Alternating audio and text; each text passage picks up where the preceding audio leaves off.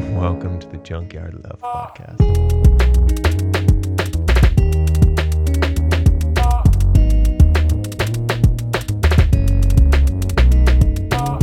At what age do we learn how to have better conversations? At what age do we learn to have better conversations with ourselves?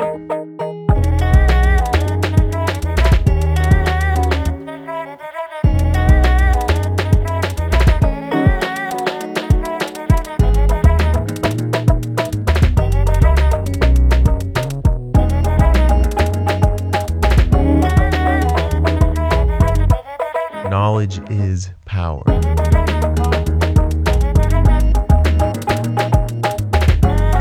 Reality is...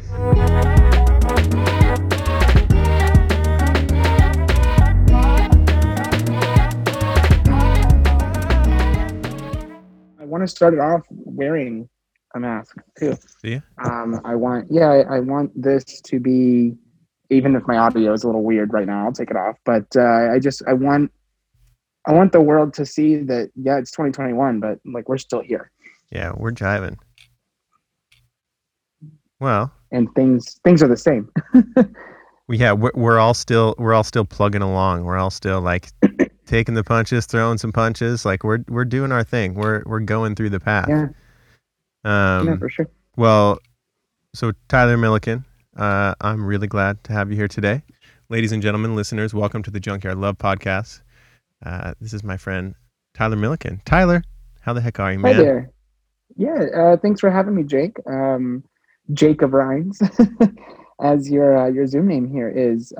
We were actually, for listeners out there, discussing how kind of social decorum is questionable as of now, and because of, I'll take this off. We're at home. It's okay. We're technically socially distant because we're in different states. Trust me, it's fine. We're very far away.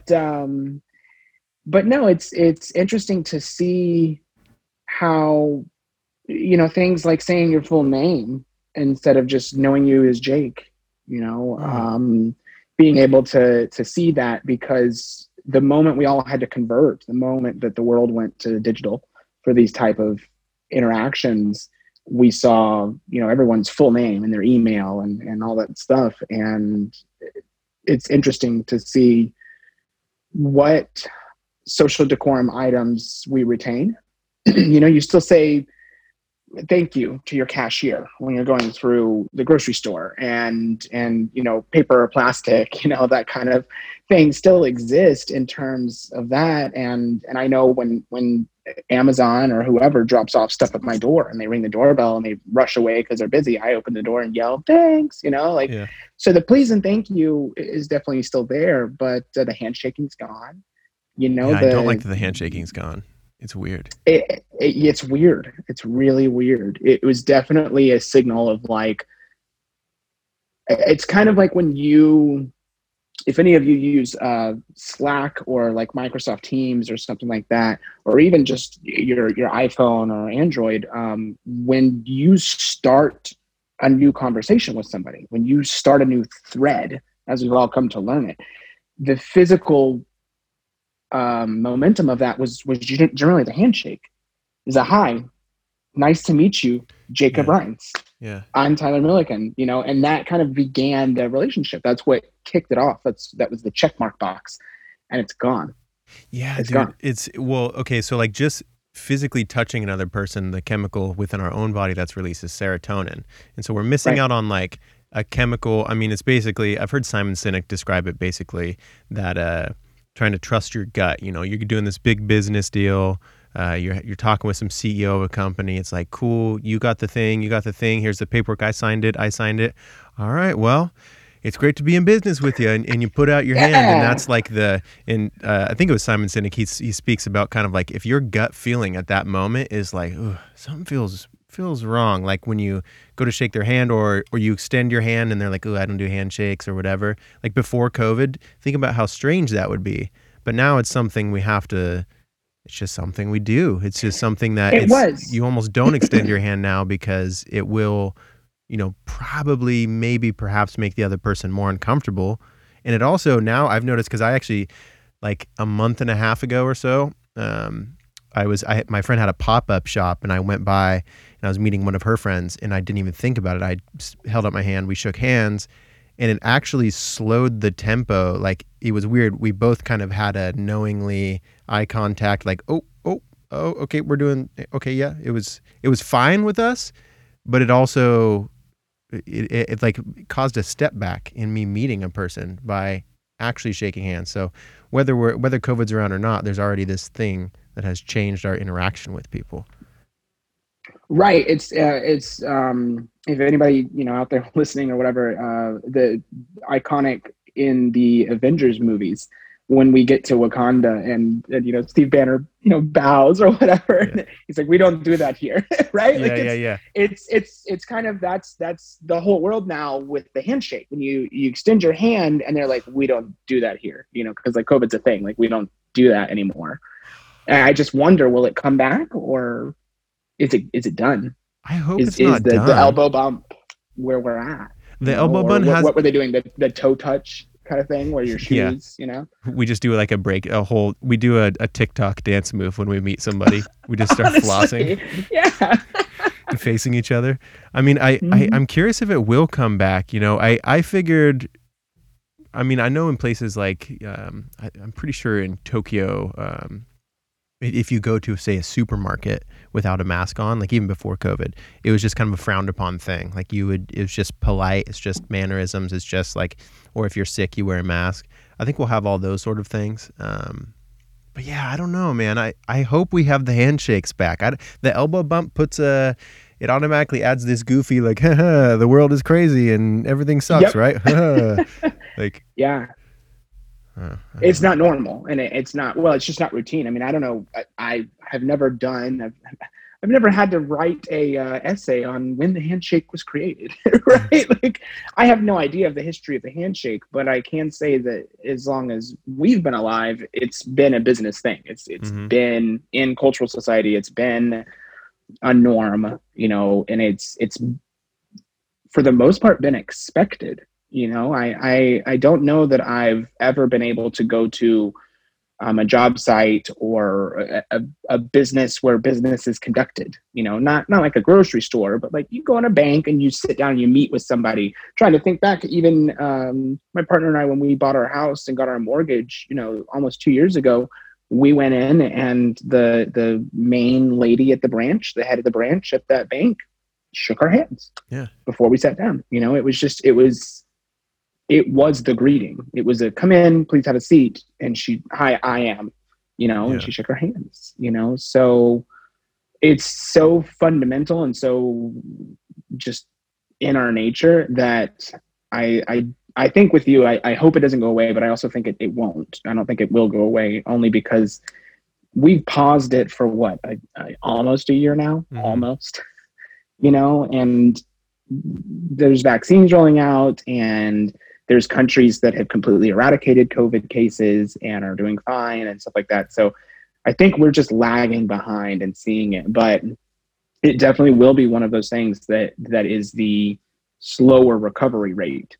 Yeah. Right. Like going to a restaurant, going to a bar, having a convention, those things will come back prior to handshaking because it's not viewed as essential realistically. Yeah. Yeah, I mean, I think it kind of just showcases the low underlying fear that we all kind of have walking around with us, like kind of just a little low level of anxiety where, we're all like, ooh, I think we should probably do the elbow thing, or I think we should, because we all just don't know. It's weird too to see Demolition Man, right? It's a film. I think it's 1993 or something like that. It's got the main character, God, what is his? Adrian. Sylvester Stallone. Yeah. I haven't seen that in a while. But. Yeah. So he's the main character, and he somehow they find a way to do cryotechnology, blah blah blah. They basically put him on freeze for 50 years, and then they thaw him out. And so he comes out, and he's like, "What the hell? The world changed, and 50 years is enough time for the world to be." Somewhat different for sure, and so the world's different for him, and he does a high five and they don't physically touch in this film. It's something that, again, because of viruses and stuff like that, like it's not something they do. And so the other person that he, that holds up their hand, and what you're supposed to do is like this, and you go, and that, like this, like that close, and that's it. And so when he's like, the guy is shocked, just shook. He's like, Man, I forgot about this. Like, like somebody touched me. Like, I don't know if he like thinks like he's gonna die now, or it's just. But whoever does that, he's a B character. That's just one scene. But that actor does a really good job of exactly how we all feel right now when somebody wants a physical interaction, and we're not used to it. Like we've adjusted to not have it. And he just, he looks at his hand more than he looks at the other person, because he's like, did you just physically connect with me? Did that just happen? And I don't know if he's thinking like, do I get this amputated? Like, do I go wash my hands? Like, what do I do? It's it was very telling for sure to laugh at a film from the 90s and still see that, like, nope, whenever physical contact becomes part of the problem, it just gets nixed. It just does. Yeah, I mean, it's such a huge change from the way that we've always done things. I think that, like, I don't know. I think in the end, regardless of what ends up happening, whenever we come out the other side of this, whatever that means, it's always a weird sentence in itself, right? But I think what it's going to probably require is just whatever we are doing, we need to do it with confidence. So, like, if for whatever reason it's no physical touch, handshakes don't come back around, and elbow touching is all we do, like, I sincerely hope that we make elbow touching fun, eye contact, like make it the best we can. Like, because I think we need to look at, what do we get out of something like a handshake? What do we get out of our like almost controlling our first impressions of meeting someone or them meeting us, and trying to show up as kind of our best self. Like, you want to try to make eye contact when you shake someone's hand. You want to be open. You want to be friendly. Well, and they always explain it too of, like firm, but not like when someone has a good handshake, like the good handshake, right? Was usually like, well, they're not limp wristed. It's not wimpy. It's like they intended to shake your hand. And it's that intent that you can't, with the toe tap or the elbow, you can't convey. You can't get the perceived commitment to what they're doing, why they're doing it, why they're meeting you, why they're shaking your hand. Like if I show up on a job site and somebody's like, "Hi, I'm your head rigger," like, I don't have the confidence that I would if I show up and they're, "Hello, my name is Jacob Rhines," and it's presented, and it's a good handshake, and you now have this unfortunate, because we've built this on society, right? Like, we've created this, but you have either a instant confidence or an instant not sure about this individual due to that 10-second interaction. Wow. Yeah. I mean, we're definitely going to, and you're not going to get that with the elbow, like, I don't know what we're gonna do, because we don't necessarily have to go back to handshake to remap our brains on this perceived confidence or perceived, this perception. But we definitely have to do something. We have to have some new formal greeting that gives us this confidence. Yeah, it's going to be super interesting. I mean, I think that, like I said, just whatever we do end up going with, like, whatever our new social norm thing is when we meet people, that because we're going to look at, okay, what does a handshake give us? It gives us confidence. It gives us eye contact. It really opens this new level of dialogue where you can meet each other on like it starts the thread. Like I was saying, it starts the thread. It begins it. So I think that whatever we do, it's going to have to be just done with confidence. And I think I was thinking about kind of like you're a pretty confident person. I feel like I've worked with you in quite a few different live event settings, and I didn't know you before that, but you were manager. Was it Walgreens, or it was Walgreens, right? Yeah. So yeah. I mean, even that from a young age, like I imagine your first time, you're in your teens or whatever it was, and you're going to meet whoever the manager was or whoever's interviewing you, like the confidence that you brought into that. I mean, I'm sure it was kind of just like naturally who you were. But if you had to kind of like look back now and say like, okay, how did I approach those conversations? How was I confident as a leader even back then? And how can we apply that maybe to after the COVID thing? Right. So for a great example in any job interview, and for anybody out there who is curious about job interviews and stuff, I mentally go into job interviews not needing the job, for one. Like, just make it not a need for yourself. You'll find a way. I don't care if you literally have $10 in your bank account and you actually do need the job. Like, no. Go to your friends and ask for help or something while you're looking for a job, but mentally tell yourself, I don't need this. They need me. That's why they're hiring. And not only that, but mentally, you have the job. Do your research. Know what the job is. Know what the expectations are. Know the answers to the questions you're going to ask anyway. Oh yeah, can you tell me a little bit more about the job? You already know what the damn job is. It's working as a cashier. It's UPS delivery. It's running live events. It's pushing buttons. It's talking to people on the phone. I mean, it's receptionist, like whatever the job is, do your homework, know what it is you're applying for, so that way you're not surprised and you won't look surprised because you're not. And so you go in and you talk with the manager, and that's given me the utmost confidence. Has just been able to go in and I already know what the job is. I already know how to do it. I don't need it. Do you want to hire me? Essentially is what it comes down to, right. If you mentally prepare yourself such that you are in a position where you're not needing it, then you realistically can exude that confidence by just being there. Because at that point, I'm not saying you're going to get every job you ever want that way. I could probably go apply as the CEO of Twitter or something like that right now, and I damn sure will not get it. Yeah. Jack Dorsey's not going to let that fly. Right. But I also know that like, I don't need it. Like, I'm comfortable and I'm okay with that. And I'm fine being comfortable, and it is what it is. And so I could still go and interview. A small tangent here is, I actually remember plenty of times, even in this last, year with 2020 and COVID being crazy and the gig economy. Everybody knows the story by now, so I don't have to harp on the story, but I have interviewed, phone interviewed, Zoom interviewed, in-person interviewed for jobs that I had no intention of even picking up. I just wanted to see if they would offer me the job. I had a better job anyway. I was comfortable, but I was like, this is experience. Right. This is practice. Yeah, and I mean, and you open yourself up. You never know. Like maybe you talk to them and it's a job. Like parts of the job they explain, you're like, oh wow, this actually sounds pretty good for what's going on right now. Right. Yeah. Right.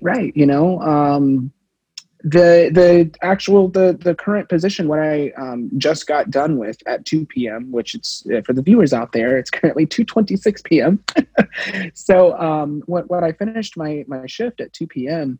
and then hopped on this call with you was a work from home monitoring webcast and stuff like that. Like today I dealt with the RBC, which is the Republic Bank of Canada, or so, I don't know, it doesn't matter to me.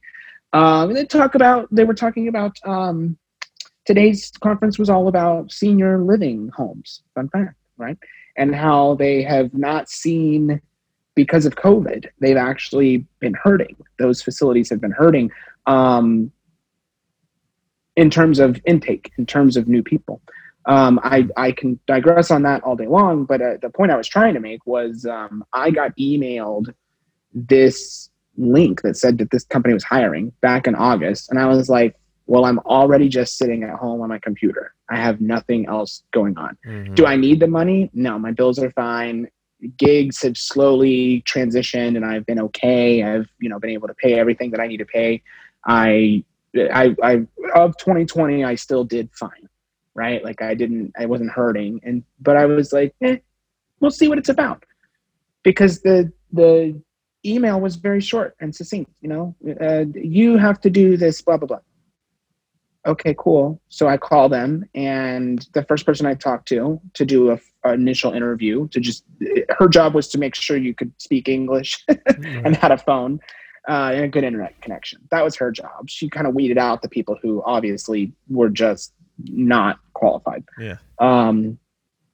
She didn't really know much about the actual position. And so, okay, cool, whatever. All right. Well, sure. Put me down for an interview with the actual supervisor 3 days from now. I don't know if I want to do it. The pay is low and whatever, but put me down.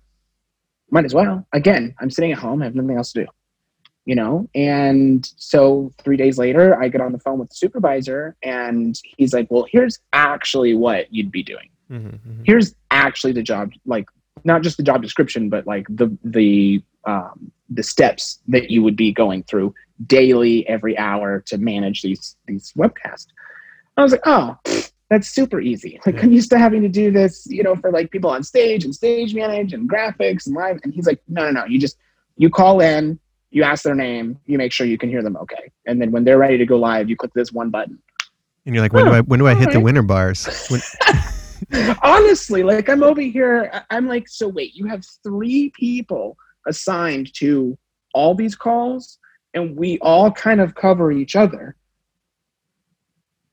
Like, what? Like, I'm used to having 3 times this work plus not 3 people. Yeah.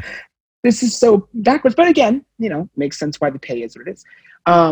So this was an opportunity that a colleague of ours actually emailed myself and Megan, who was another colleague of ours, emailed both of us this link because at the current time, this colleague was work from home with, well, not even really work, was just told to be at home and still get paid with Apple Corporation and Darian, right? He lives out in California, and their retail stores have been closed, and he was a retail Genius Bar associate or whatever. So for the first few months, he just got paid to just not go to work. Must be nice, right? I mean, again, for all those watching, what the last 9 months have been like. Yeah. And anybody in Jake and my industry, we could call it, but the gig economy, realistically, anybody in gig life has been hurting, and it really, really, really, it hurts. The knife just gets turned in the wound to hear that huge corporations like Apple were like, yeah, just sit at home. Here's your paycheck. Yeah. We can just do online sales. And then to twist the knife even more was this particular individual. And Jake, I know you mentioned editing. If I say something, I don't mind saying this to the world. Okay. Darian started complaining when Apple decided to make him work. Oh, no. And FedExed him a second iMac. He owns one already, so now he has another iMac. He was like, I have to get my desk all cleaned out, and now I'm going to have to do online support, and like, this is annoying, and I have to do training, and it sucks. And I was like, oh, it's so horrible to still be employed. Yeah, they offered you a job. But no, they didn't even offer you a job. Like, I get that this isn't the job that you applied for and signed up for. Yeah. Because you applied for and signed up for a Genius Bar position in a retail store in California. And now, I'm sorry, you're being paid the same, getting supplied the same equipment that you had in the store to do your job. So another iMac, right? Just now you have one at home with all the same tools and everything else, all the access. You're getting a stipend for your internet. So like they're already covering it just in case you happen to live at home and not have internet. They're paying for it to make sure you can. And you're being asked to work for your money. Yeah. You mean you can exchange work for like money and then money for goods and services, and you're mad at that? Like that's what I don't know. I understand if they went from, you have to help people understand and fix their phones and learn and you walk people through this stuff. And now because of COVID, the stores are closed. So you actually have to physically make the phone. Mm-hmm. Like, or we need you to run our board meeting with our CEOs and stuff like that. Like, I'm not qualified for that. You're not paying me enough for that kind of thing. Like, no, they asked you to go from the handshake thing. They asked you to go from meeting someone physically and helping them to digitally on the phone or on chat helping people. That's it. And from the comfort of your own home with equipment supplied. And again, it comes all the way back to the whole, for 4 months, the first 4 months, you were paid to just be home because they thought everyone thought this will be gone soon. Yeah. We'll I don't care for if a month it or was, two, we're good. But right. And I don't care if it was you thought that because at the time, and I can say this today, the current president of the United States, hey. Right. So back then, when we had the current president of the United States, number 45, was saying it'll go away, and you buy into that, you want to believe that, that's your own prerogative. I don't care. It's Thursday, January 21st, 2021, and COVID numbers are still a thing. So clearly someone was wrong down the line. But whether you believe that or whether you just were optimistic, I was optimistic. I was in Florida, I still am, and they were like, close the state for a month, it'll eradicate it, we'll be good. Great. I had conferences and conventions and stuff in June and July and August that I was looking forward to working. Yeah. I think we were both after, I think when gigs first started getting shut down, it was middle of March. I think we were both in Wadeka. We were up in Bellevue? So I actually have if we want to cover that, I've got about 5 minutes worth of that. We were both in Seattle, Washington, and we did a show that the morning session was Saturday morning. Mm-hmm. That was our award session. And then we tore it all down Saturday afternoon.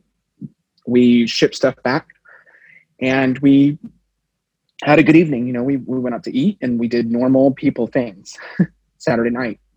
Sunday, we all flew out, and you back to, I think you drove back down. Yeah, I drove. I'm not far from Seattle. Yeah, because you're not far, but the rest of us, we flew out like 9 a.m., 9:30 a.m. flight, whatever, because again, Seattle to Orlando, that's almost as far as you can go without counting Alaska kind of thing. So it's a long flight. The next day, well, late that night, but realistically in effect at midnight Monday, the city of Seattle plus the state of Washington both enacted a limit, and you could no longer have more than 50 people for your gathering, no matter what it was. And we had just 48 hours prior done a 2,000 person show. Oh yeah, I mean, yeah, we were in a room with 2,000 people. We had to send home. I don't know if you remember. I had to send home on setup day. This is Thursday, so this is a few days prior.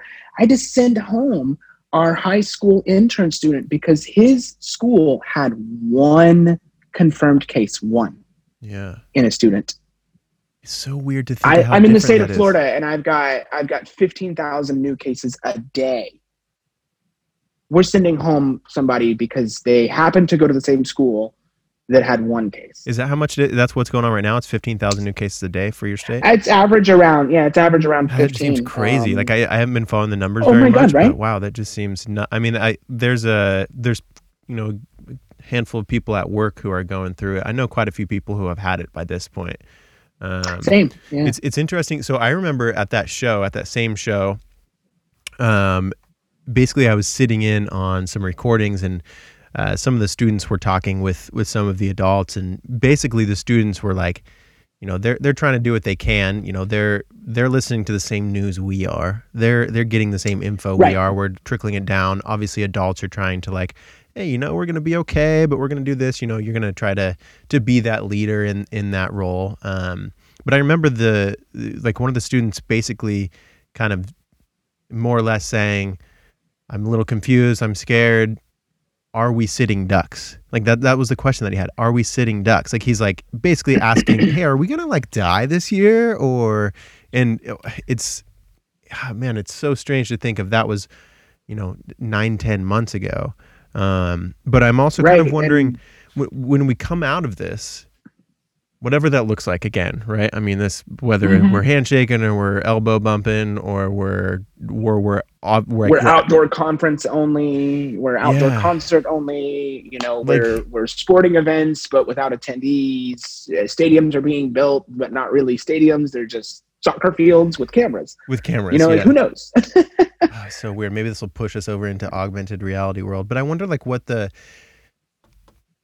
how could we show up as adults, when we're in roles of leadership, when we're on site and we're wearing shirt and tie, it's like, hey, I'm in a leadership role. If a student has something, if he's coming up to me, I have to stop you for just a second because I don't wear shirt and tie. I don't wear tie anymore. I actually have laughed. Polo. I refuse.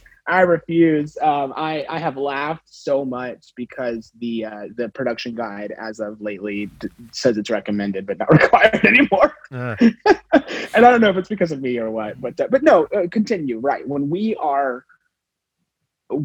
given and accept the role of essentially a position of power, or whether or not, again, we're working for them either way, but we are looked up to. Yeah. Period. We are looked up to. Yeah. I think that because I want to, as an, I'm almost 30 years old. I want to consider myself an adult who is going to help. 30 this year. Yeah. Isn't that crazy?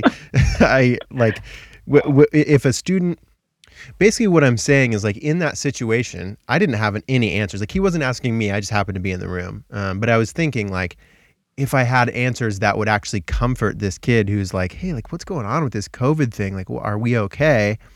I wonder in the future, how can we, because kids are smart, man. And they, with technology and their access to everything, they don't want to be lied to. I wouldn't say they're smart. I'm not going to say they're dumb either, but I think that you're trying to touch it. There you go. I was about to say they are connected. Yeah. And we can't just BS them and be yeah, right. Because I don't want to. I don't think that adults should be feeding younger people any sort of Santa Claus story, where it's don't worry about it. If you're good, Santa will bring you gifts one day a year. I want to be able to be real and honest and open with our younger generation. But I'm just wondering how this is all going to change. I always think about the last 4 or 5 years. I think younger kids would have not really cared about the presidential election. They wouldn't have cared about politics, but it's now kind of come into the forefront of all of us with social media and stuff. Basically, young kids, kids in high school, even middle school, have phones and they're connected to what's going on in the world. And so we're going to have some sort of center truth or. So what you're hinting at is what unfortunately already occurs and has been occurring for quite a long time for our education system. But you're saying censorship. I'm not saying censorship in the broad bad way and stuff, but basically curated response or curated flow of information is what you're pushing towards and what you're saying we should have a consensus on. And I don't know that it's never always a bad thing, right? Nothing is always a bad thing. Okay. But it is one of those, when the education system of a state or of a country or whatever, decides to only push this flow of information and educate, that's what our youth know. Mm-hmm. And with access like they have now to anything, essentially, the world's on the internet, and if they're on it, then there you go. You've got access to whatever type of information you seek, you can find. And I don't know that there is, there are tons of the Amazon, I don't want to say her name because she'll light up, but the little doodad that's always in everybody's houses, they make a kid's version of it. That's awesome. That's fantastic. Parents probably buy it and eat it up. That's amazing. Who decides what goes on the kids version? Who decides what? Yeah, some 22-year-old tech guy from Silicon Valley who's just trying somebody who has no kid Yeah. Who reports to a board. Maybe. I don't know. Yeah, because I don't have stock in this. I don't rehearse one. I don't have a kid, so right. I don't even know. But the point being is someone, it's a someone decided it, Our biases are built into our technology. The iPhone, where you can turn on parental controls, Mhm. right? Like, if you turn it on as a parent, you're moderating it as a parent. You're making that decision. But if not, then you're right.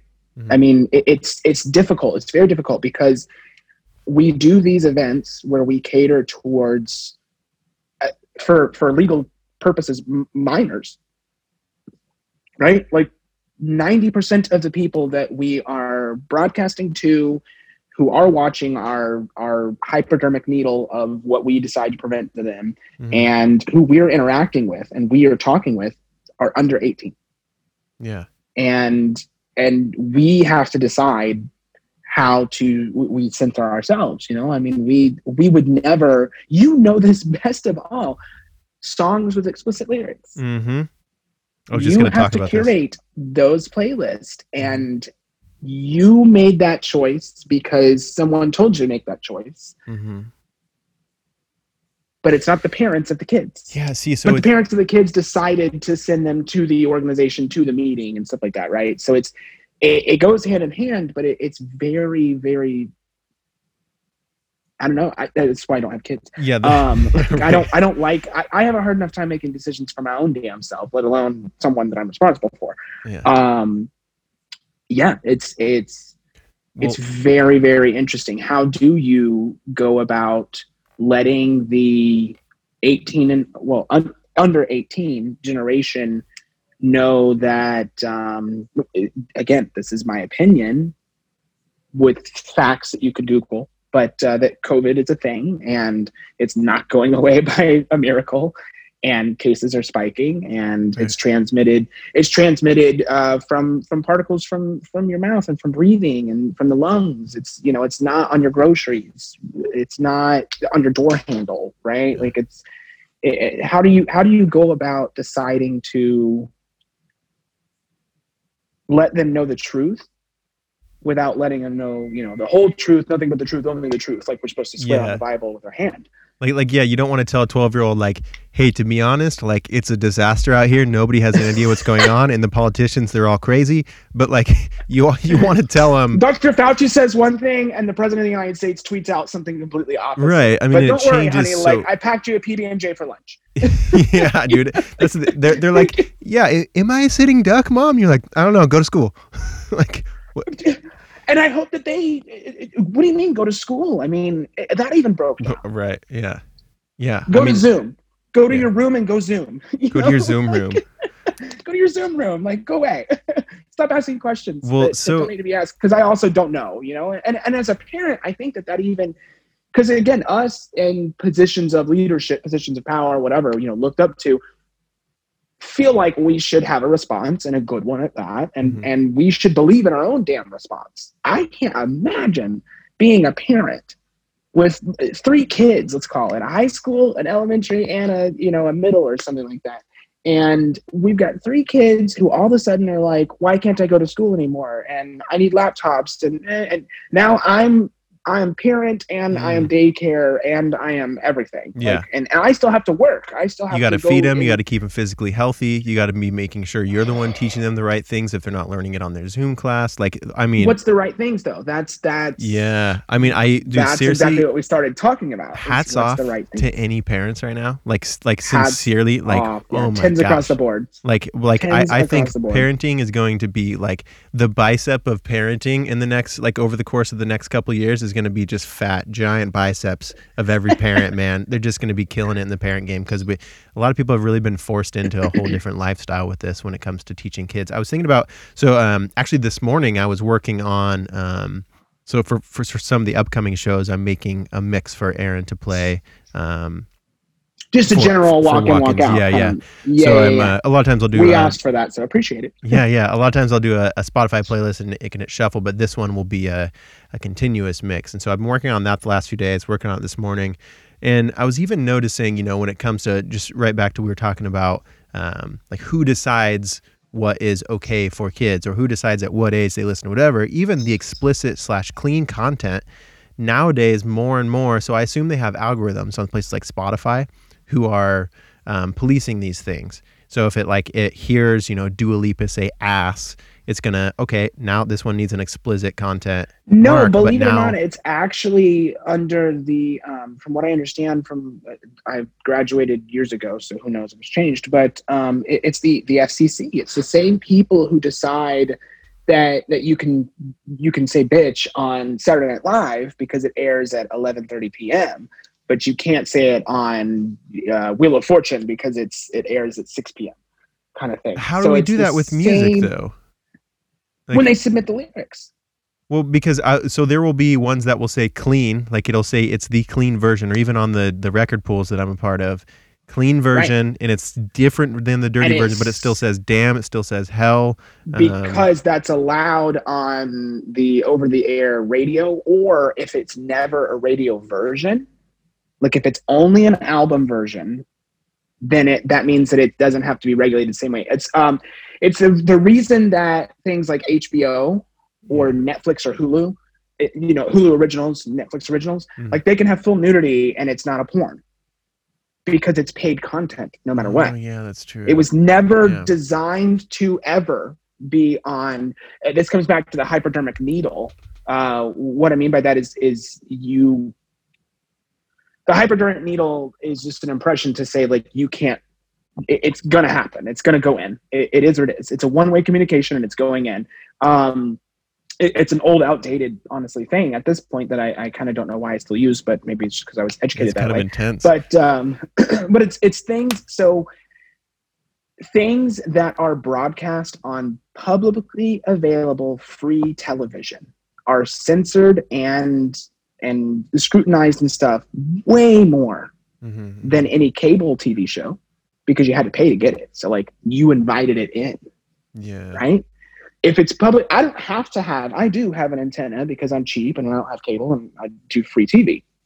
But even if I didn't have an antenna, the FCC is concerned about all the content on those channels because they're just here. Not that my brain can pick up on those frequencies, but they were worried about it because you do not have to, I guess a good way of putting it is do you accept the terms and conditions for free TV? Yeah.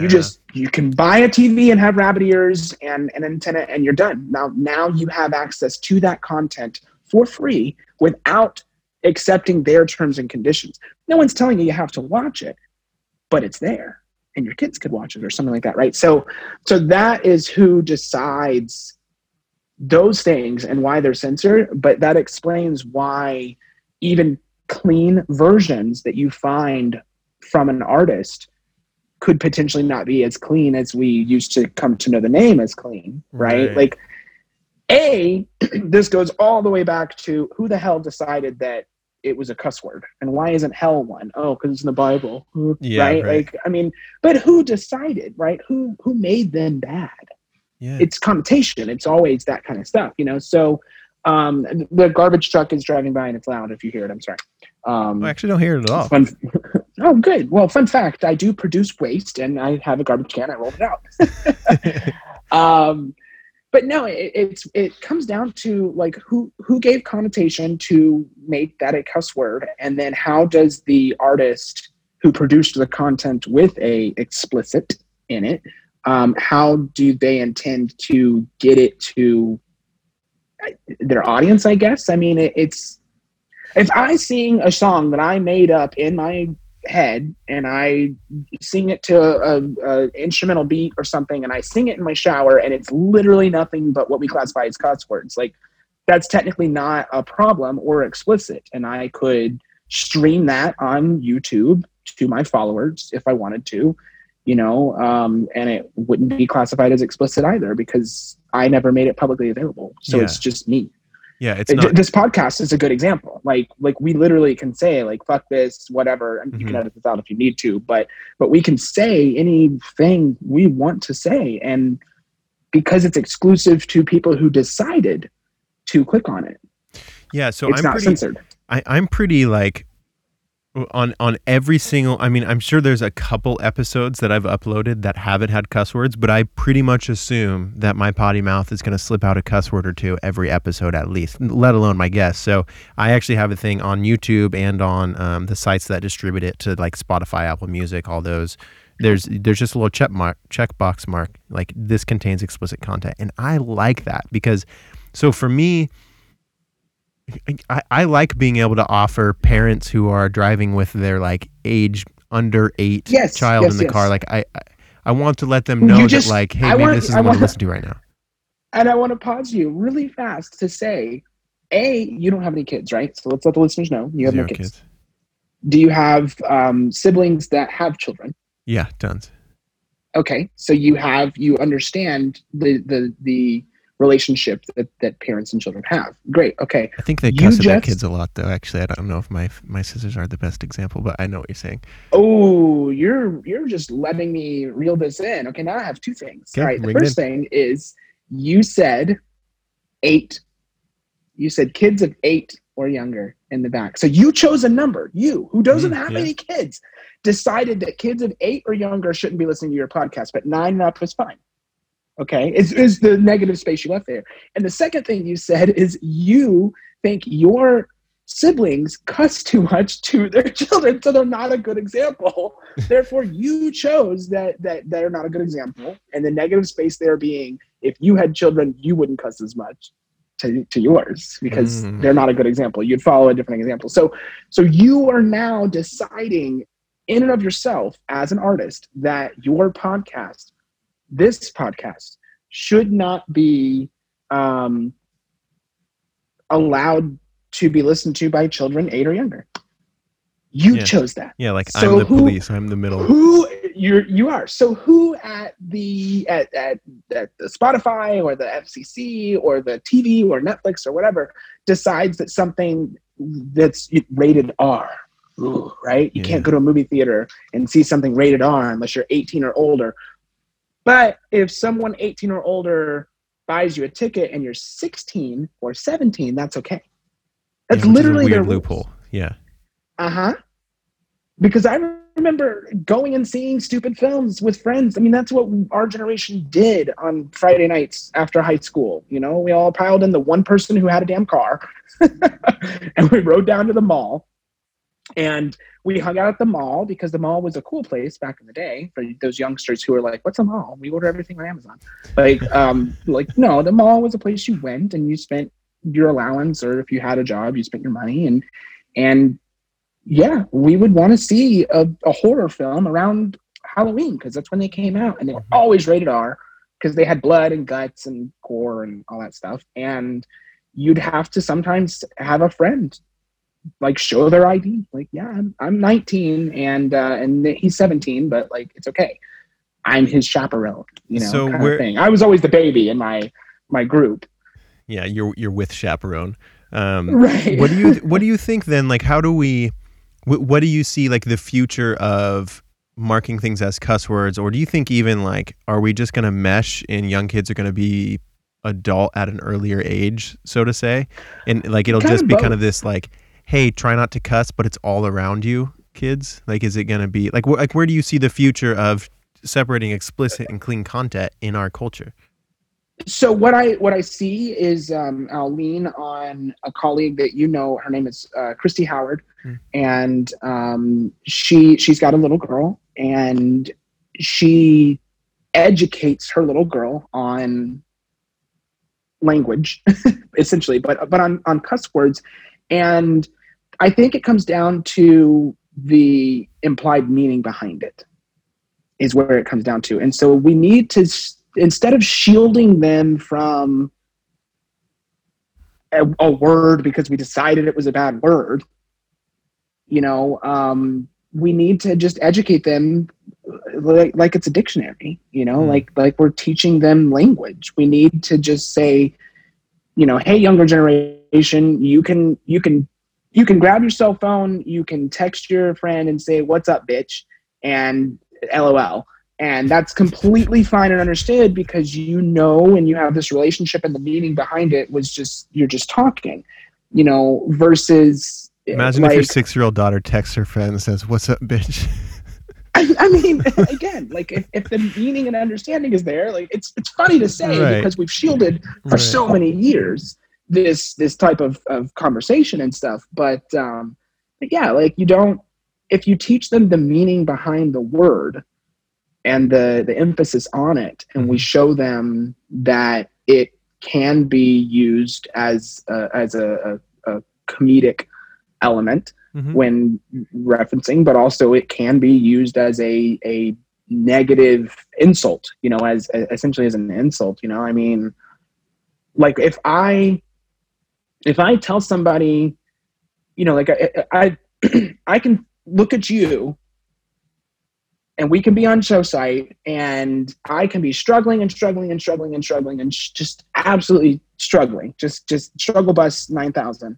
And you come up and in 2.3 seconds, you're like, oh, it's just control this for a computer program or something, right? And like you just solve the problem that I've been bashing my head against the damn keyboard for 20 You're minutes. describing what you do on site, by the way. Like you I am do this. what Like I you're do. the genie who just walks up and you're like, oh, it's just this. Comes up and does You it. are the example of that. But point being is when that occurs, even when I do it, if that individual who's been struggling for 20 minutes turns and goes, fuck you. Like, it's funny. It's okay. Right. You're not mad at me. You're actually happy that I solved your problem. You're more mad that like your problem was a simple solution for me and wasn't for you. And I you know, I get the struggle, I get the frustration, but that is a funny way of saying it. But then you can also, you could be out at a club and you could be like, I want to fuck that. Way different. That's way different. Right, Not funny anymore whatsoever. Has a physical action associated with it, right? Yeah. You can also, I mean, I've burned myself because I'm a human, and you know, it's scalding hot. And you're like, oh fuck, right? Like that's also a third version. Like, do I want to have sex with what I burned? No. Am I laughing at what I burned? No. It sucked. I burned myself. You know, like it's hot. So it's we have to normalize. It's a whole trend right now. If anybody's watching this 20 years from now, scrub back in the timeline of history, and around late 2020, early 2021, you'll start to notice people going, let's normalize, right? And so we're supposed to start normalizing things. Well, maybe we should normalize every word in the English language. Yeah. It's so crazy for me to even say in the English language overseas. We're U.S., United States of America. Again, for those watching in, I don't know, 2050, when this country doesn't exist anymore, it was a country. We're Brexit 2.0. Right, exactly. But over in the UK area, twat is okay. Or cunt means vagina, or cunt, right? Yeah. Is you know, or they actually have more cool words than we do. Cock is also right. You cocker, you know. Is but if you, it's very used. Like if we say those same words, like I mean, two, maybe even all three of those words, if we say them, they almost like stop the flow of what's going on now. It's like, well, you can't say that. I don't know if this is like leftover Christianity way of just speaking or whatever. Well, you think it would be the opposite then, if it's religious, because we left, and yes, the United States is still religious, but like not like the Catholic, like UK is hardcore about that. We're very like diverse. You know, we try to be. I know that there's still, hey, are those listening in 50 years? Yeah. So I think what I think about, so as a DJ, and especially, you know, working for student organizations, as I'm also like I'm playing in clubs, in bars, and at weddings. I play weddings where I've played a wedding where the bride had me hand her a mic and she rapped Palmdale by Afro Man word for word, like where it's just like cuss words, everything. And it's even outside of cuss words, I think in an ideal world situation, what we could be going towards, what would be nice as just someone who plays the music, I think it would be cool to have, I don't know, maybe just instead of explicit or not, like not, hey, this has a cuss word, but basically this is good for kids, like this is all right for your kids under this age, or this is good for under 12 and this is not, or something. But policing it exactly the same as everything that is on TV if you turn on the little square that pops up in the upper left right when the program starts.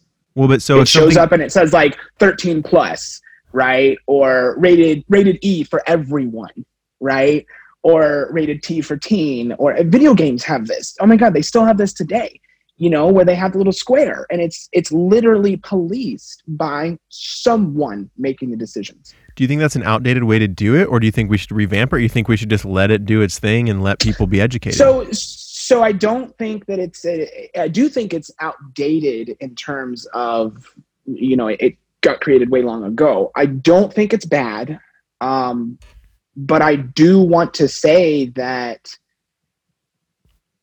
what those are those little symbols and stuff on video games or DVDs. If I don't know who uses DVDs anymore, but whatever, on DVDs, on YouTube channels, on podcasts, on Netflix, where you literally are highlighting on it and you're reading the one paragraph description, it's got a rating. Netflix even does it, even though they don't have to, because you subscribed, you paid for it, you get what you get. But they do it because they want their viewers to use it as a guideline. That is what it was intended for, and I think that's what it needs to stay intended for. I think it's a good thing.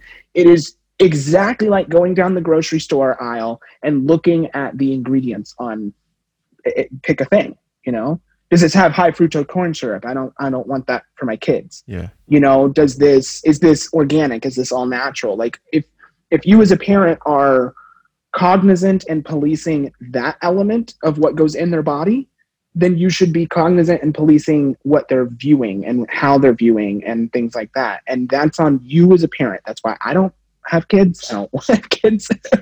But I use those ratings? Yes, I use those ratings. It's super cool to see that an animated show by Pixar says, TV 13 for mature, right? M for mature, or teens, right? That's a fun one, actually.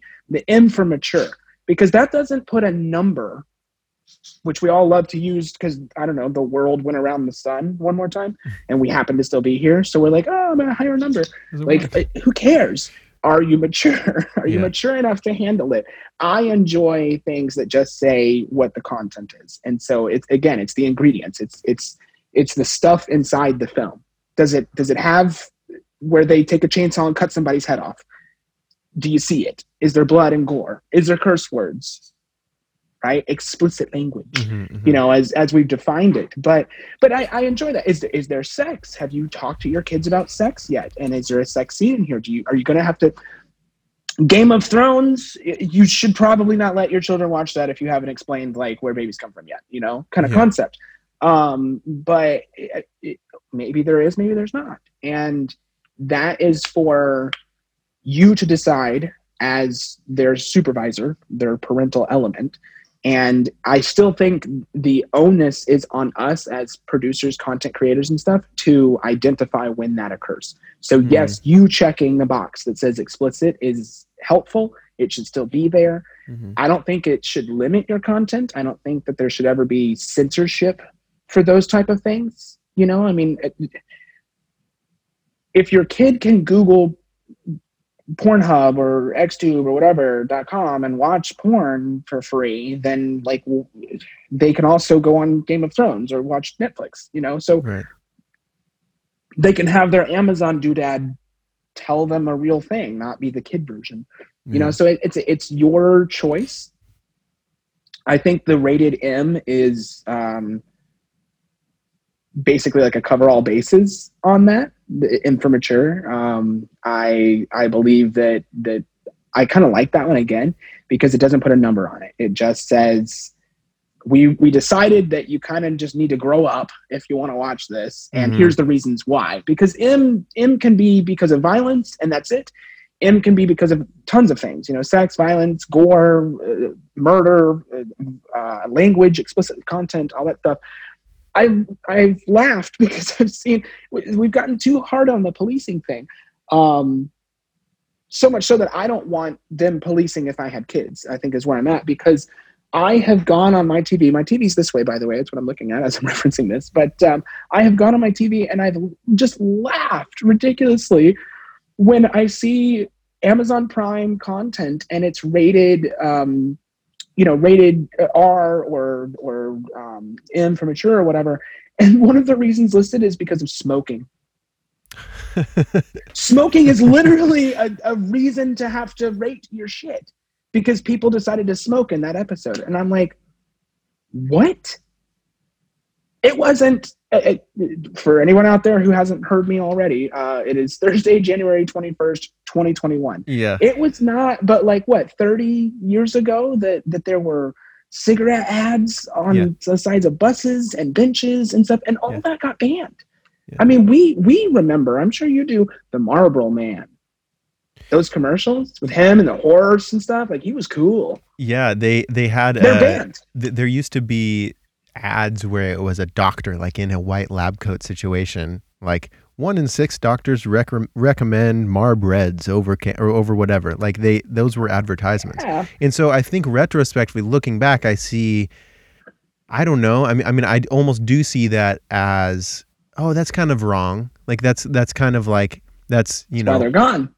Yeah, right. I mean, so it'll be interesting to look back and see like what we're looking at, explicit tags and in all this. I mean, I think of someone who just goes, let's say they go to Spotify and they hit today's top hits and they hit shuffle and, you know, they're driving down the road. Like, even if you have the thing where it plays no explicit content, you're going to hear, like, if they throw a rapper on a Dua Lipa song and he mentions Slangin' Rocks, has a strap in his trunk. Like, he did Slangin' Rocks, strap in my trunk. There's no cuss words in that. Correct. So like defined cuss words. Yeah. So me, I kind of wonder the implication, right? Like, so are those situations where the parent, like, say there was a kid in the car for that example, the parent says, hey, that's that rapper, that's his lifestyle, that's what he's rapping about, blah, blah, blah. Or is there a sense that it is almost wrong because when we as young people, we idolize who we like. We idolize who, like, I mean, when I was young, I idolized Eminem. Like, I guess I didn't do things that Eminem does. Like, I didn't, you know, put a woman in the trunk and drive down the road because I heard it in a song. But you could have. but I could have been influenced to do it. And could have been influenced to do it. Yeah, I don't know. I just wonder because I really do see how. I don't know, like obviously through working, like playing student organizations, I'm a Hawkeye with cuss words now. Like if we're playing it over the giant PA and I hear like a cuss word that I somehow didn't, like I missed when I was. Oh, I know, you transition instantly. Oh my gosh, my butt is just so puckered. I'm so nervous that I just lost my job for letting one cuss word slip. But I don't know. I'm curious. But what's annoying is it's not. Right, that's what I was about to say. What's annoying is it's not just Jake has to make sure he doesn't play cuss words. He has to just listen to everything and not play cuss words. Like, It's not just that, because you have to interpret and then judge personally the meaning behind the song, because there's been songs that don't have cuss words, but they talk about hooking up and taking a girl back and doing all this stuff. And you're like, I can't play that. Like, I get that it's popular. I cannot play that. You know, let's go back to My Place and Do a Line. We all know what that means.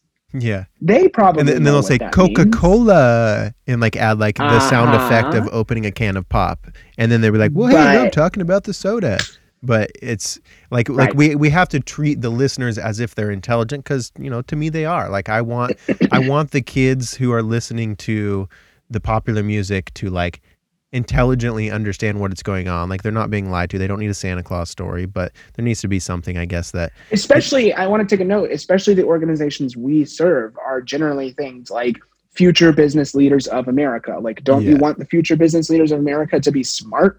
Like, to be a trending, you know, to be woke, right? Like, don't you want that out of them? Don't you expect that if they're in this organization? We aren't playing for the viewers out there. You know, we're not doing this to go to a high school and just put it in their gym on a CD and call it a day, and they can hit play and do a dance party whenever they want for prom. Like, no, This is a national conference for all of the United States of America, for everyone in that organization who qualified by competing against their fellow students and happened to be lucky enough to score high enough to get to go to this conference.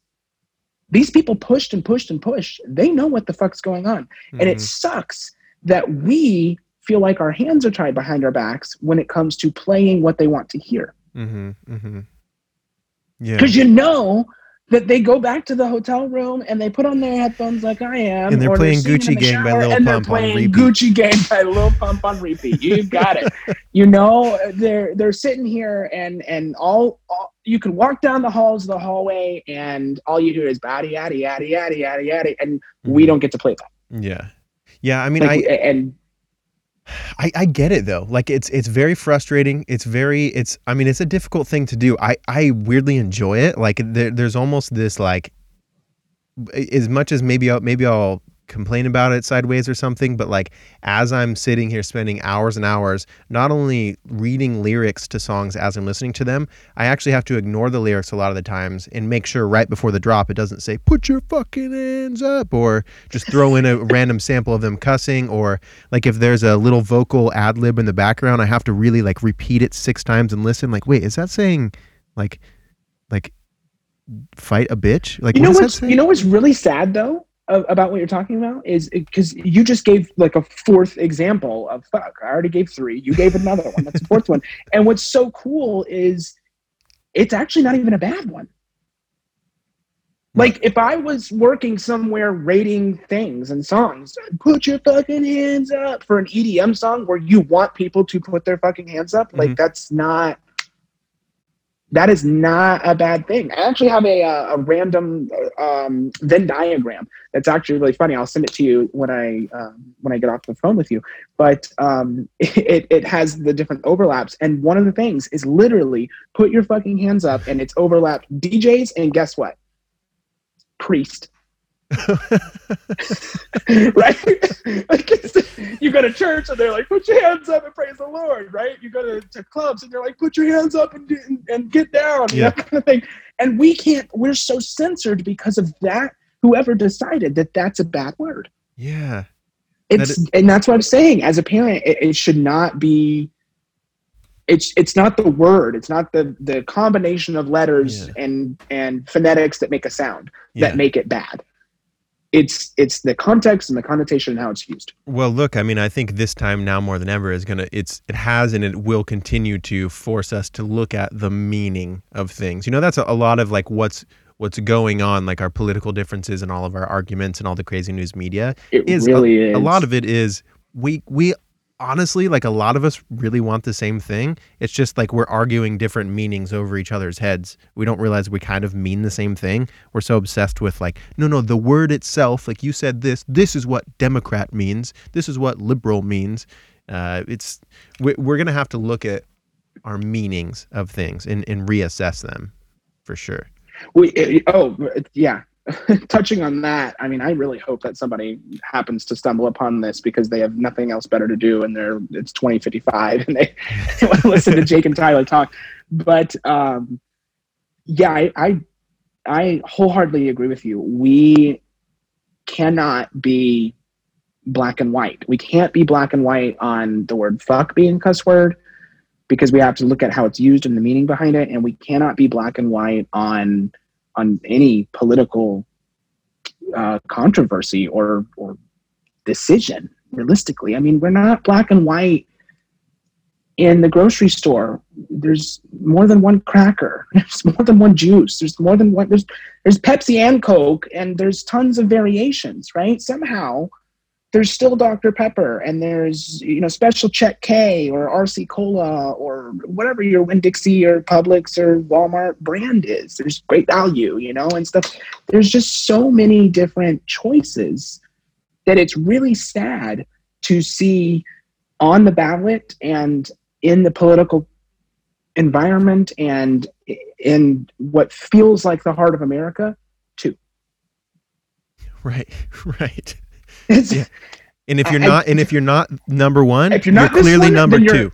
You're clearly, Yeah. clearly, you are A or you are B, Yeah. and there are no other choices. That is it. That's a lot of the madness. Like that is one of the biggest things that to me, when I'm like, as an observer, when I'm watching like things that happen on social media, I'm just like, what?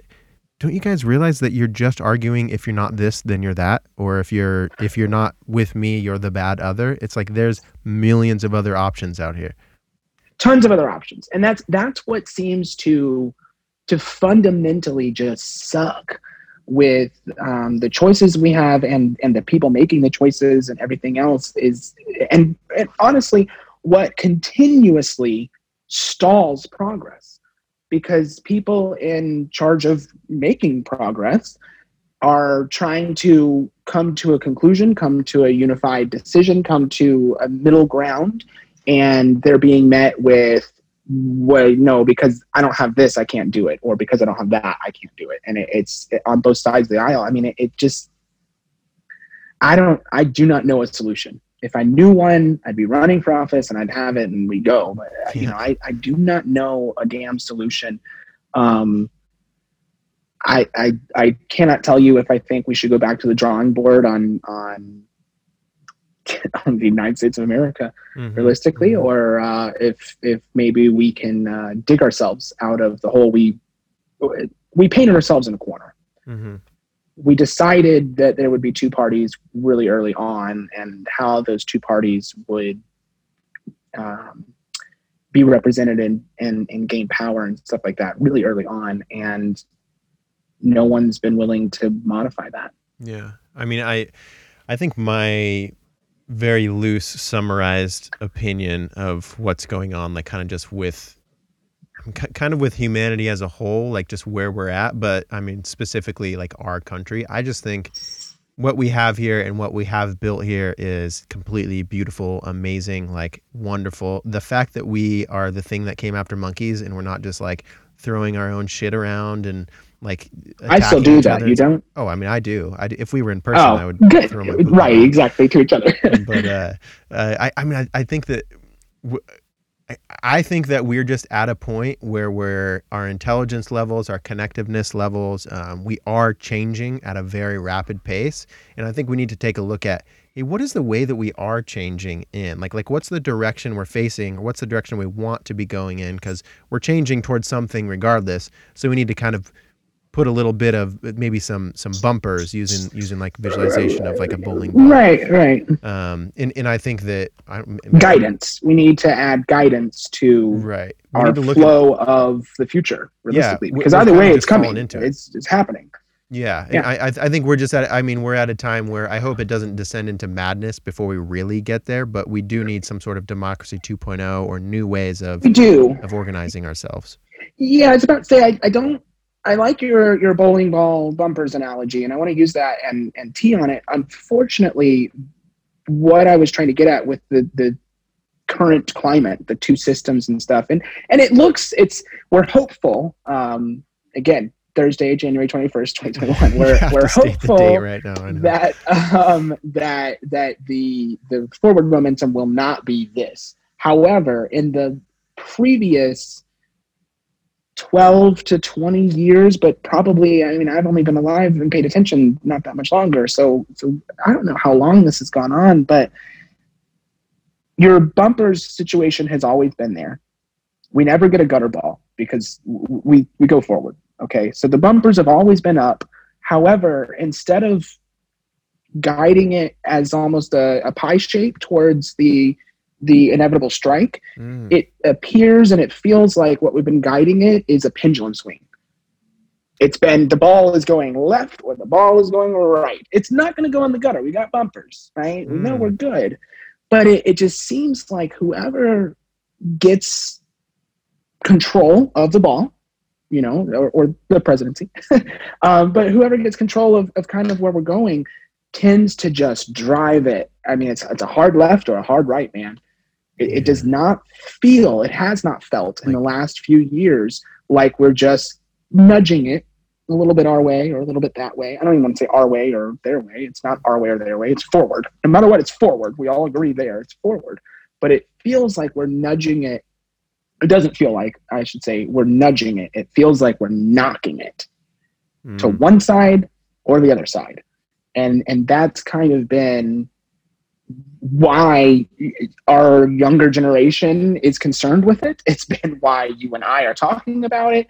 It's been why the history books will reflect it and stuff. Is that it's, you know, it's too volatile. It's too much rocking the boat that it's getting people up in arms. And it comes, what bothers me is, I think, like you, it stems and comes down from the whole, you're right, if you're not A, you have to be B. Yeah, it's this black or white thinking that we keep getting stuck in. Right. With I mean, even what we were talking about with explicit, it's like, is it clean or is it not clean? Is it a cuss word or is it not a cuss word? It's like, exactly. Is it rated R or is it rated mature or is it rated, who decides? We're gonna have to look at our stamped.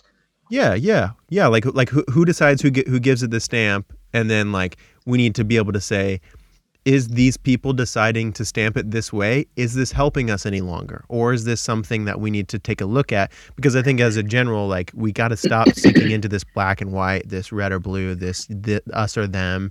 And we got to really look at what the reality is right in front of us right now. Not how has it always been? How was it before? Whatever. Like, use these things as examples to guide us, amicably. But we really do need to quit the black and white thinking and realize what's really going on, however that looks, Colorful. That's how it looks. Yeah. It's colorful, and it's beautiful that it is so diverse and so colorful.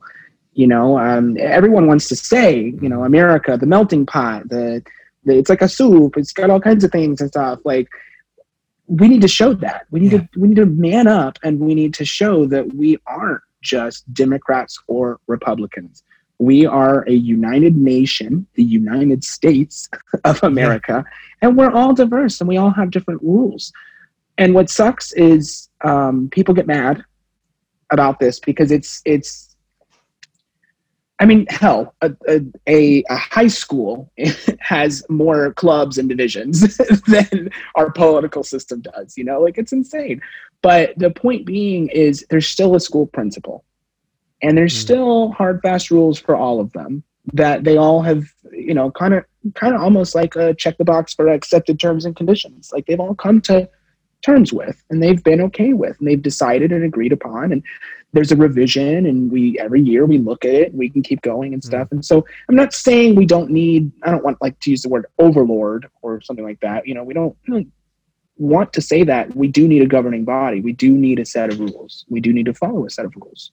But the cool thing is, like, at a high school, they don't really have to enforce the rules too much compared to, like, police and the streets and stuff, right? Like, because they all decided on the rules and they all got them. They all wanted them, Like, if you want to, if I told you that, hi, I'm mayor of Portland, Oregon, or I don't know, head of state, whatever, something like that. And I was like, you know what? You can't drive from 2 a.m. to 3 a.m. You just can't. It's my decision. I'm allowed to do that. You elected me to be representative of you. So it's kind of on you that, you made the decision by electing me, that now I made the decision to enact that rule. But, like, you didn't agree to that. You don't want that. And this comes down to a small topic that, well, it's not a small topic, but it's a topic that that is really annoying in our current way of doing things, way of enacting in Congress, way of doing laws, is they're bills that are proposed and then they get voted on. And what sucks is they're not your grocery store receipt where they're line item and itemized. Right? Like, you and I always have to get a receipt that's itemized so we can prove we didn't buy alcohol or something like that on it. They're not that. What sucks with our bills and our reform is we want to pass Article Bill 1938 or whatever, whatever the number complex language, and whatever is inside of it is a yay or nay. That's your two choices. Back to the black and white. It either passes or it doesn't, right? But if it passes, everything that's in it goes. So if it says we're going to, we're going to feed the homeless, $1 million right here, or $1 billion, or I don't care, $1 trillion, pick a number, whatever it costs to feed the homeless, we're going to do that. Oh, but the exact same amount that it costs to feed the homeless, we're also going to buy nuclear weapons with. Is that cool? Cool with you? I mean, feeding the homeless sounds good, right? Like, we should do that. And that's the headline. Yeah. And buying nuclear weapons, like, that helps our military. Maybe it's not so bad. So it goes. Yeah. And what sucks is when the vote goes through and it's super split, but one side has two more, it passes, or it fails, even if one side has two more for no's and it fails, you know? And so again, that's the hindrance of progress. Our system is just so sluggish and stupid that we can't, if we can't agree to disagree, and so we just disagree, shit all gets done. Nothing happens. Yeah. And we're stuck. And I just continue to wish that they would revise the way that they're thinking to, you know, when they're doing these meetings, if you got down on a smaller level, like the board meeting of an HOA or something like that, you know, where they're like, okay, so we're going to vote on approved housing paint colors, right? Like, it's inconsequential. No one really cares, to be honest, but some people have a few opinions and they vote, and 90% of the time, everybody's like, sure, whatever, cool. And it goes, okay, cool beans. The problem arises when there's 10 people on the board and 5 want to say yes and 5 want to say no. And that's what we have in our political system right now, is half want to say yes and half want to say no to everything. Yeah. And so if we could just get down to the smaller nitty gritty in the same HOA environment, instead of voting on the 6 approved housing pallets or whatever, do you like red? Is red okay? And then we ask everybody and we get their votes. Okay, cool. Only 2 people don't like red, but 8 people do, so it goes. What about yellow? Oh, basically nobody likes yellow except Linda, we're going to call her Linda. Linda likes yellow. She wanted to pay her, but no, we're not doing yellow. 9 people said no, so yellow's out. So instead of voting on what I decided this bill is, we're going to vote on the morsels, the smaller pieces of it, you know? When you go to a restaurant and you order the meal, you get a salad, you can say, I don't want tomatoes in it, and they don't put tomatoes in it. When you do a burger and you say, yeah, I want the deluxe, I want everything, no onions. Okay, cool. You get to choose everything good you want and nothing bad you don't. But at our country level, it's do you want combo number 1 or combo number 2? As is. No changes, no exchanges, no swaps. Yeah. Have to choose it. With the onions. And you get it with the onions, the tomatoes. And you can't and you have to eat it. You can't open the bun and physically pick them off either. Nope, you gotta eat it. Yeah, we're just more complicated than that. But that's how our problems. So I mean, I think overall, again, it's just like we do need to start thinking less black and white. And I would say we, as in, like, I think you and I don't entirely think just in black and white, but I think, you know, as a general consensus. You and I are forced to. We just 2 months ago went to a voting location and had to choose an A or a B. Yeah. We're forced to. Yeah. We had to say yes or no on different bills. There's literally a proposition from my just county location about a like nature area, pond, whatever, with a bunch of turtles and stuff in it, like wildlife. There was wildlife somewhere. I don't know the exact location. And anyway, this neighborhood was like, we want a second entrance to a main road. So we want to like pave a road through this wildlife. And what we'll do is we'll relocate there was turtles. We'll relocate the turtles to another pond.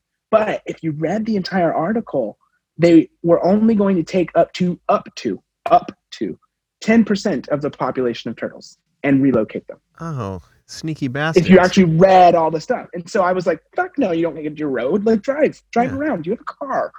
Like, let the turtles live. Yeah, let the trees be. It's fine. But that was literally on my bill. And again, it was a yes or a no. Yeah. There was no like, well, I would let you have your road. I would be fine with you could have your cake and eat it too if you moved all the turtles. Yeah. And built like a habitat for them or something. Yeah, because you're not saying like, fuck you don't get a road. It's like, hey, no, the amount of turtles that you're planning on bringing is the problem here. But you're not allowed to take that onion as a substitute, you know? Exactly. I was not allowed to, I could not like write in a new bill and say, this is kind of how I would solve the problem. Yeah. And I agree to this as my vote. So my vote was, no, you're not allowed to build your road. Not that I have any qualms with that neighborhood having a second entrance to the road. It's the way they were going to go about it. Right. That's the problem. I mean, yeah, that's a huge summarization of kind of everything that's going on. We just need less. If you're not this, then that. I don't know how it's going to happen. It's not like it's a magical overnight thing, but I think when we could all bring into our own levels of awareness and our own being, bring in like, oh, am I just being forced to choose this or that? How do I feel about that? Am I just extending as to someone else as an option? Like, hey, the blue pill or the red pill or the this or the that or whatever. I think we could all upgrade our sense making when it comes to that. Tyler, we're getting up here in time. I know you have other meetings. We are, yeah, and I appreciate that. I actually wanted to follow up with one more thing and just say, definitely, because we've been harping on this, it's not always bad to have a do you want salt or pepper situation. Baskin Robbins famously did not do more than 31 flavors because sometimes too much choice is too much. 100%. Netflix, too many things to watch. Cable TV, too many channels, nothing ever good on. Those kind of situations arise when you do have way too much. So I want everyone to have a voice, but imagine, just in my small example, let's say that community that wanted a new road had 100 houses. That's 100 people's opinions on what to do with the turtles and how to do everything and whatnot. So the summarization into bills and the coming together into a unified response is going to take time due to that fact, but it needs to happen. And I guess I'm just saying that there's still, imagine back to the TV show ratings or explicit content ratings or whatever. Like, we already have, I think, we discussed smoking, sex, violence, gore, blood, all that stuff on there. When do we end up uploading the whole dictionary and being like, well, there's somebody who's a redhead, so like caution if you don't like redheads, or there's LGBTQ content, which is a big thing, like how many tags do we have to assign, and when is too much? At the grocery store, paper or plastic, bring your reusable bags if you want. There's your 3 choices. Yeah. Or no bags, I guess. There's 4. You just throw the stuff in a cart. I feel like you're a psychopath if you just like carry your stuff out. But I mean, or you're saving the environment. I have to be honest with you, and I am a psychopath. But I do enjoy shopping at Aldi, where they charge for bags, and so bags aren't, and they don't even bag your stuff. They just, you have to put a quarter in the cart to get it. And then that means you return your cart to get your quarter back, because Americans are cheap.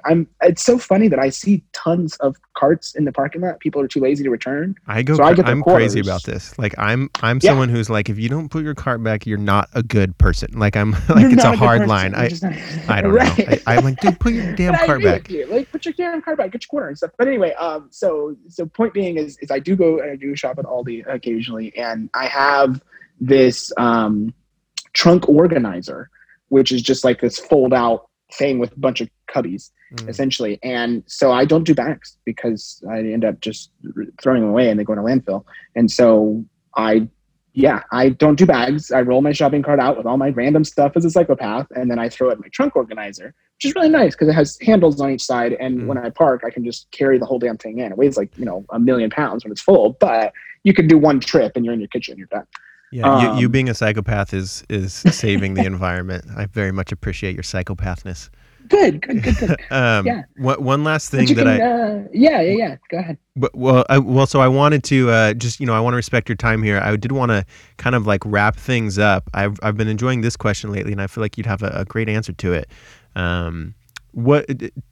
Milliken, what do you think the world could use more of right now? Like what does the world need? First off, Mr. Milliken is my father. I'm Tyler. But oh my, what can the world use more of?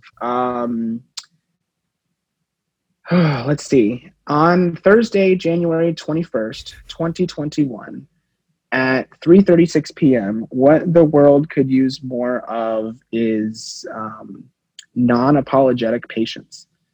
The world needs more responses that say it's cool. don't sweat it. I got your back, you know, and I'm saying that because I feel like I'm not, I know I'm not alone, but I definitely feel like the world as a whole with, you know, like all of 2020 and everything else is hurt. It's hurt and is struggling and is needing time. So patience, you know, I just got, you know, we're trying to be respectful of my time. I am 7 minutes late to my meeting and I got a text message. Oh, no. Are we meeting now? Question, you know, and it's one of those, like, I don't feel rushed to answer that because it's okay. It'll be there. Even if I was like, sorry, we can't meet today. We'll solve the problem tomorrow. The world's going to keep going. The sun's going to come up, you know, as far as we know. I mean, shit. We don't know. But is it the rapture? We'll see. Right, exactly. But no, what the world could use more of is just unapologetic patience. I'm not going to tell this individual that I am 8 minutes late now and maybe it'd be another 2 or something. I'm not going to say sorry for being late. I'm going to say, hey, here I am. And he's going to be okay with that, you know, because it's our time. And, you know, I didn't meet my exact time, but we're still having our meeting. The world's still turning. Things are still happening. No one died. Yeah. You know, it's not that big a deal. Yeah.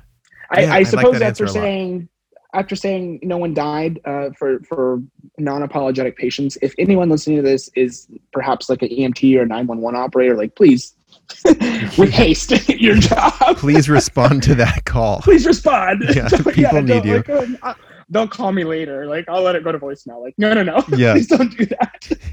Yeah, that's not another black and white situation. Could you imagine calling 911 and getting a voicemail? I've called 911 I think 3 times in my life, but I just that epiphany right there, like, oh my God. Leave a message. We'll try to get back to you. Like, let us know what's going on. Right. Please leave your name and number and we'll reach you back at our soonest convenience. You know?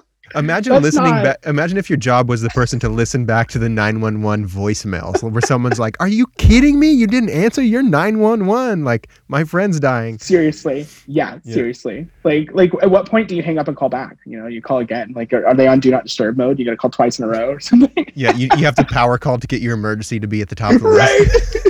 Maybe that's what we're moving towards. We might be, but anyway, that should answer. It doesn't really answer too much, but I believe my main topic would be more on unapologetic patience. Yeah. Like, just don't be sorry for things that shouldn't be sorry for, and be willing to just breathe. Excellent, man. I love it. I love to end there. That's a really great point. Tyler, I really appreciate your time, man. I appreciate, even just your friendship, as a coworker, your friendship through that. You've taught me a lot.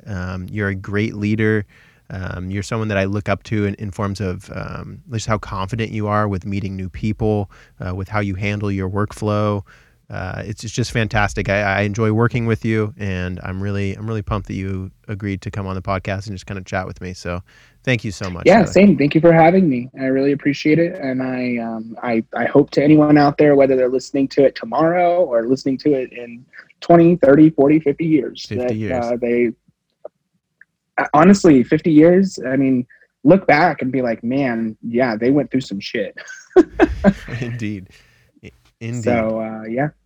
All right. Well, thank you, my friend. Thanks for having me. Yeah, definitely, man. All right, Tyler, have a good rest of your day. Listeners, drink some water, stretch, and love yourself. Be a little more patient with yourself. Cheers. Unapologetically patient. Hey, we'll end it with a cheers with the waters. Clink. There we go. All right. See you later, buddy. Have a good one. Hey, folks. Hope you enjoyed the episode. If you did, please consider sharing, following, subscribing, leaving a review, sending to a friend, whatever. If you did enjoy it and something stood out from you, maybe leave a comment or send a little note on social media what you liked about it, or a quote that was profound, or something we talked about that made you change your perspective. Anything you could do, any interaction is helpful to me, and hopefully it's enjoyable to you. So thanks for listening. We'll see you guys next episode. Take care of yourselves.